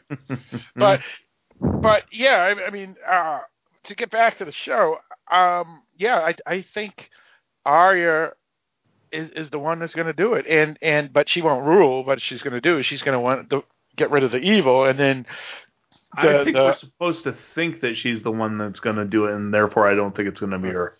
Well, I was going to say that what she saw in King's Landing would make her want to kill Dany, but again, everybody saw what happened in King's Landing and wants to kill Dany. So it could be anybody. You're right. And the goal has been to. Oh, I hope Jon Snow kills Grey Worm. I'm sorry, Mike. No, I just really. Yeah, and even like Grey Worm, I understood. Grey Worm was just pissed about Missandei. He was waiting for to be given the permission to be let off the hook. Dany had a chance to vent all of her frustrations by burning the fleet and taking down the castle walls. Grey Worm just sat there without his dick in his hand, just I got no vengeance. I can get vengeance now, but when you're killing and slaughtering people without weapons, it's kind of cheesy. I see where you're coming from. That when he put that spear in that guy's chest who had just dropped his sword, that was not cool. Oh yeah, well because he took Missandei's death personally, and he wanted. Well, that's fine. He just killed a bunch of people, and that's fine. But but he's just killing random people. It don't matter. Dude had surrendered. Yeah, and he put a spear in his chest anyway, and that's not cool. That's not cool at all. So I will always hate Grey Worm, and I'm glad that he's a villain. And he's, like I said about Missandei, war crime. So my thing is, and it could be 50-50, is that, I'm 100% sure, well, I can't say I'm 100% sure, but I'm pretty sure that Daenerys is going to go to Winterfell, and she's going to burn them to the ground, and she's going after Sansa. Yes. I think she wants Sansa dead. So she's going to go there. There's a chance that Sansa could be dead by the end of next episode. Okay. But there's always a chance that Sansa could survive because she could go through the crypts and all that, similar to how Bran. Well, I did say that on my betting pool, I did predict all the Stark children would live, and I've been right about that so far. And I really would like to win the pool. I'm doing pretty well with my predictions so far, but I would gladly give up the $10 if Sansa died horribly. That would totally be fine with me. Terrible, Mike. It's hilarious. I think terribly hilarious. I think it would be, but that would be terrible and hilarious. Team Sansa. I think, does anyone here, and let's stipulate that predictions are folly and that we're not going to hold it against the show if we make predictions that come out untrue. Does anyone here think that we're going to finish with Dany on whatever's left of the Iron Throne? Well, I don't think the throne exists anymore, right? It got burned to the ground. There was a nice shot of it lying tipped over backwards over the edge of a piece of a wall. Okay, so it did survive. Okay, interesting. It still exists, but it's so whether the Iron Throne is literal or metaphorical. Does anyone expect Dany to finish in charge of the Seven Kingdoms at the end of the season? There's going to be people trying to stop it. I don't know if they'll succeed. Right. I'm going to say she's not going to make it, similar to everybody thinking Cersei's wasn't going to make it. I'm going to say the same thing with Daenerys. I'm not saying that she's going to lose, but I think she could take a lot of people out with her, is what I'm thinking. So, well, because you could do the next episode in 5 minutes, right? Which is Daenerys has gone crazy, kill her, Dracarys. I heard this rumor too. And again, it's just more people on the internet, Reddit, whatever, that Arya is going to kill Dany after she kills Grey Worm, and then she's going to use Dany's face to give the throne away to Jon, and then just suicide. But Arya won't really suicide. She is almost tall enough to play Dany. No, but it doesn't matter. She can be anybody's size when she puts the face on. That's true. She was Walder Frey. Yeah, exactly. See, it's magic. It's not just... It is magic. I know. Do you believe in magic? There you go, from the Love and Spoonful. John Sebastian, by the way, lead singer.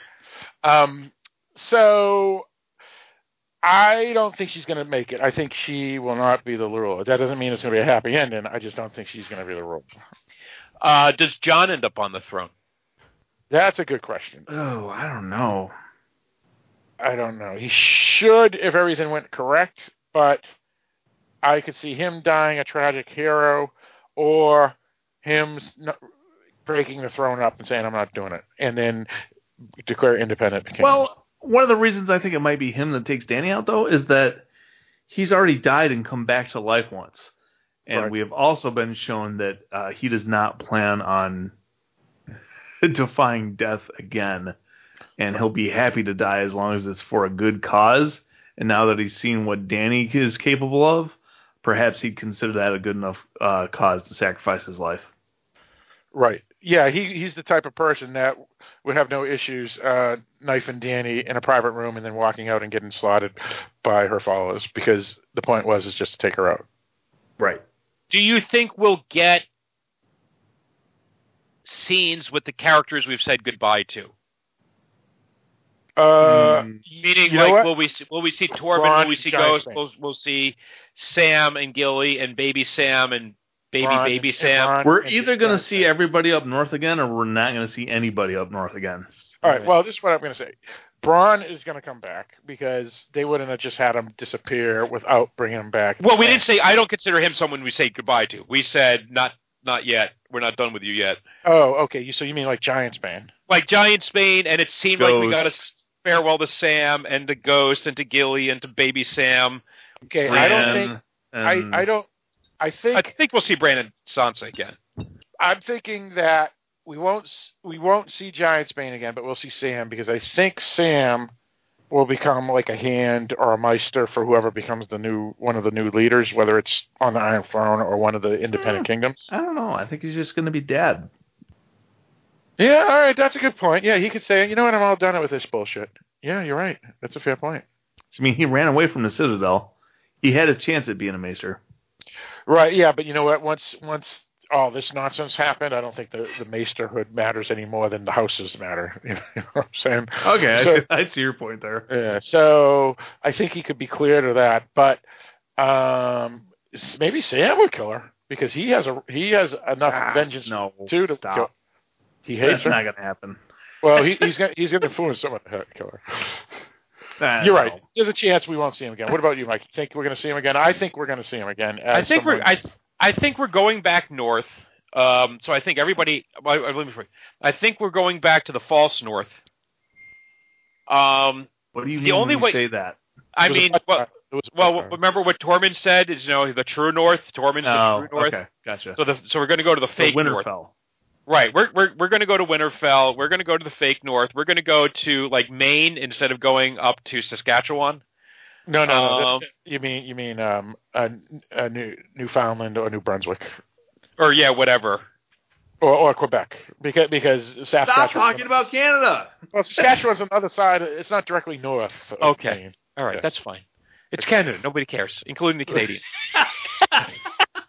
Sorry, Sean Fox. Continue, Mike. Don't apologize to a Canadian. You're an American, goddammit. That's true. So yeah. So I think. I mean, the only way I see us seeing Tormund or Ghost again is if there's a funeral for Jon Snow, right, or if Jon Snow decides to say fuck it, I'm out of here, and at some point and just travel to the north to live among the wildlings, which I could very easily see. Right. Yeah, I could see that. Or he could, maybe he becomes the new king of the wildlands. But the wildlings don't have a king. That's the point of them being free men, right? They had a leader that was democratically elected. They all like him. They think he's cool. Yeah, but I could see. I think, and everyone I've seen propose that that's what Jon's destiny are those who are doing their bestest to write a happy ending for Jon. Sure. Jon's not getting a happy ending. You don't think so? I don't think so. No, look at his face. He's perpetually sad. He's getting a sad ending. Yeah. That is a sad ending face. So is Tyrion. Face, Jon. Yep. Tyrion's ending is a sad ending face. Yeah. Sam has a happy ending face. You know nothing, Jon Snow, and also you're sad sack. Well, it's weird because they don't have to. It's almost like they're by Tyrion and Jon by choice want bad endings. Because they're just miserable. No, not by choice, by stupidity. Yeah. That's the biggest frustration. I mean, really, when they talk about they ruined the characters, Tyrion is the one character I could make an argument that they really have kind of ruined. Right. Because I don't expect smarter than this. I don't mind that he's not as funny as he used to be. I just, he's not a drunk, and that's character growth, and he grew into a fucking moron. Well, maybe he was never that smart. You think he just got lucky? Well, yeah, because he had an infrastructure around him that was the Lannister infrastructure and King's Landing infrastructure. So he was good there, but Dany's realm is just chaos and is like just a handful of people, and they don't even have a real place. They're like roaming camps. Yeah, and so when he had a council and when he had an army and when he was the boss, he was actually the leader. He didn't have to worry about this kook that kept on saying, "Well, I don't like that." He was the boss in King's Landing. He was technically, for all intents and purposes, the leader of the Seven Kingdoms while he was the hand without, and Joffrey was a little boy. So that he was good at. But when he's just a second in command through someone that's irrational, it just doesn't work. So I think he was lucky, Eric. Yeah, it was the perfect storm when he was in King's Landing. Okay, I don't know. What your opinions, you guys? I think I want to wrap this up. Oh, okay. Mike, what about you? No, I'm good. I think we made some predictions. Anyone have any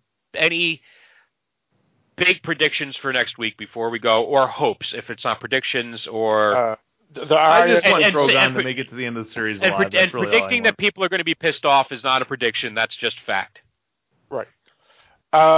I honestly have no idea, but I don't think Dany's going to make it.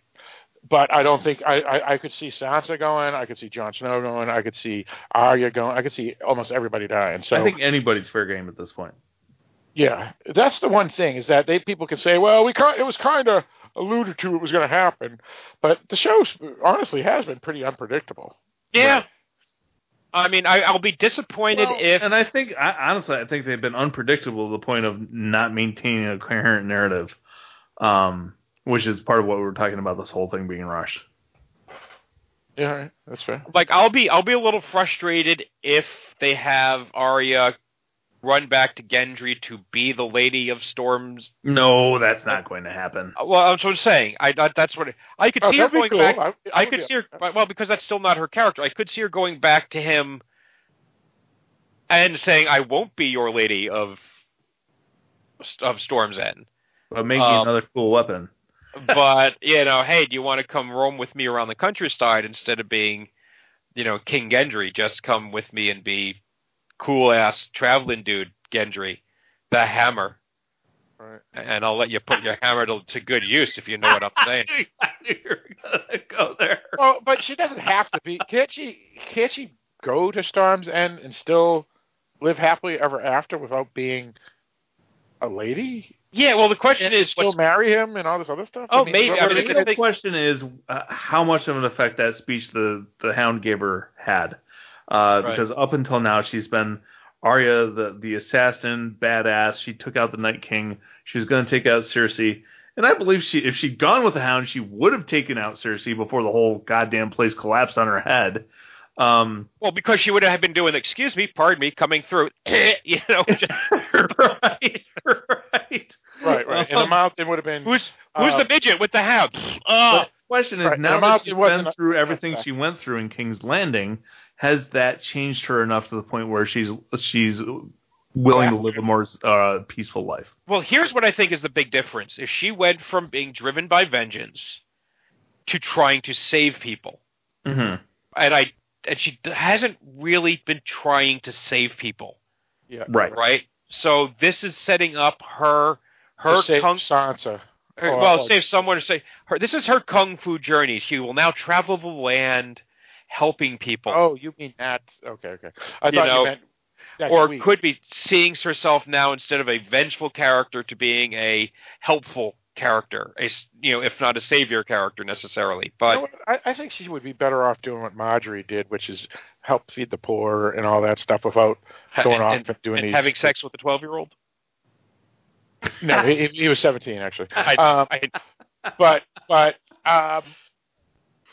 you can do a lot of help without roaming and being miserable. You can be happy. You don't have to be miserable if you're roaming. Some people are perfectly happy like that. Yeah, maybe you're right. Yeah, I always thought that. I got it. Okay, so Tyrion's gonna die. All right, I'm pretty sure that's gonna happen. Okay. So he can't give Bronn Highgarden anymore. Cersei's dead, so she can't pay Bronn for killing him anymore, even though Dany's gonna get him first. Jamie. So that leaves Bronn without anything. So he's going to be without anywhere to go. So instead of Arya and the Hound, it's going to be Arya and Bronn wandering the countryside. Right. Cool. Also, I could see Bronn saying, "You know what? Dany's a bitch. I'm going to go kill her because she got rid of all my gold chances." No, but before they go off on their journey, they're going to stop to say, they leave their final farewells to the poor souls at King's Landing, and crawling out of the rubble. Finally, after all these years, will be Sir Pounce, and he'll join them in their adventure. Actually, we forgot the wild card. Yeah. Stannis is make the Batman fly! Well, I wasn't thinking about him. That's a good one, too. But Stannis, he's not dead. We never saw him get chopped. If this was a comedy, it would end as a joke with, the final cut. Who shall lead us? And there would be Robert Aaron on the Iron Throne at the end. Yes. That would be quite interesting. Oh, jeez. Or it's been a few years right now. Imagine you come to him and now he's all dapper and educated and right. And a strong fighter. Arya, what wonderful times we used to have playing with the Balloon Door. Let's wrap this thing up. All right. I was very impressed. This episode wasn't as. Yeah, it was good. It was good. Honestly, though, I was going to try to not gloat or whatever the word is, but all in all, it was. I think we're all on the same page. #Drogon forever. We were on the same page, which is they may have rushed a lot of things, but we understand that it was going to probably go a lot of these ways. Yeah. And those people who are complaining about this character's death or that character's ending or this character's arc are just being little bitches. Yes, I think so. Yeah, sort of. Now, I did want to ask one last question because a couple of people have mentioned it. One person personally to me, no, two people personally to me, and then one to Jerry Herring, a friend of the podcast and does the podcast himself. We're talking about how the show has ruined their love the show because their favorite character turned out to be arguably one of the worst villains in the history of cinema. Good. I like good villains. All right, that's fair. Yeah, I'm with you. Danny always had that savior or villain thing going on, and could have gone either way. Nobody puts baby in the corner. And they went villain. I'm fine with that. It was always a bit. It's not. People are saying like the clues were subtle. They were foreshadowing it. I don't think they did all the character work they needed to stitch it up at the end.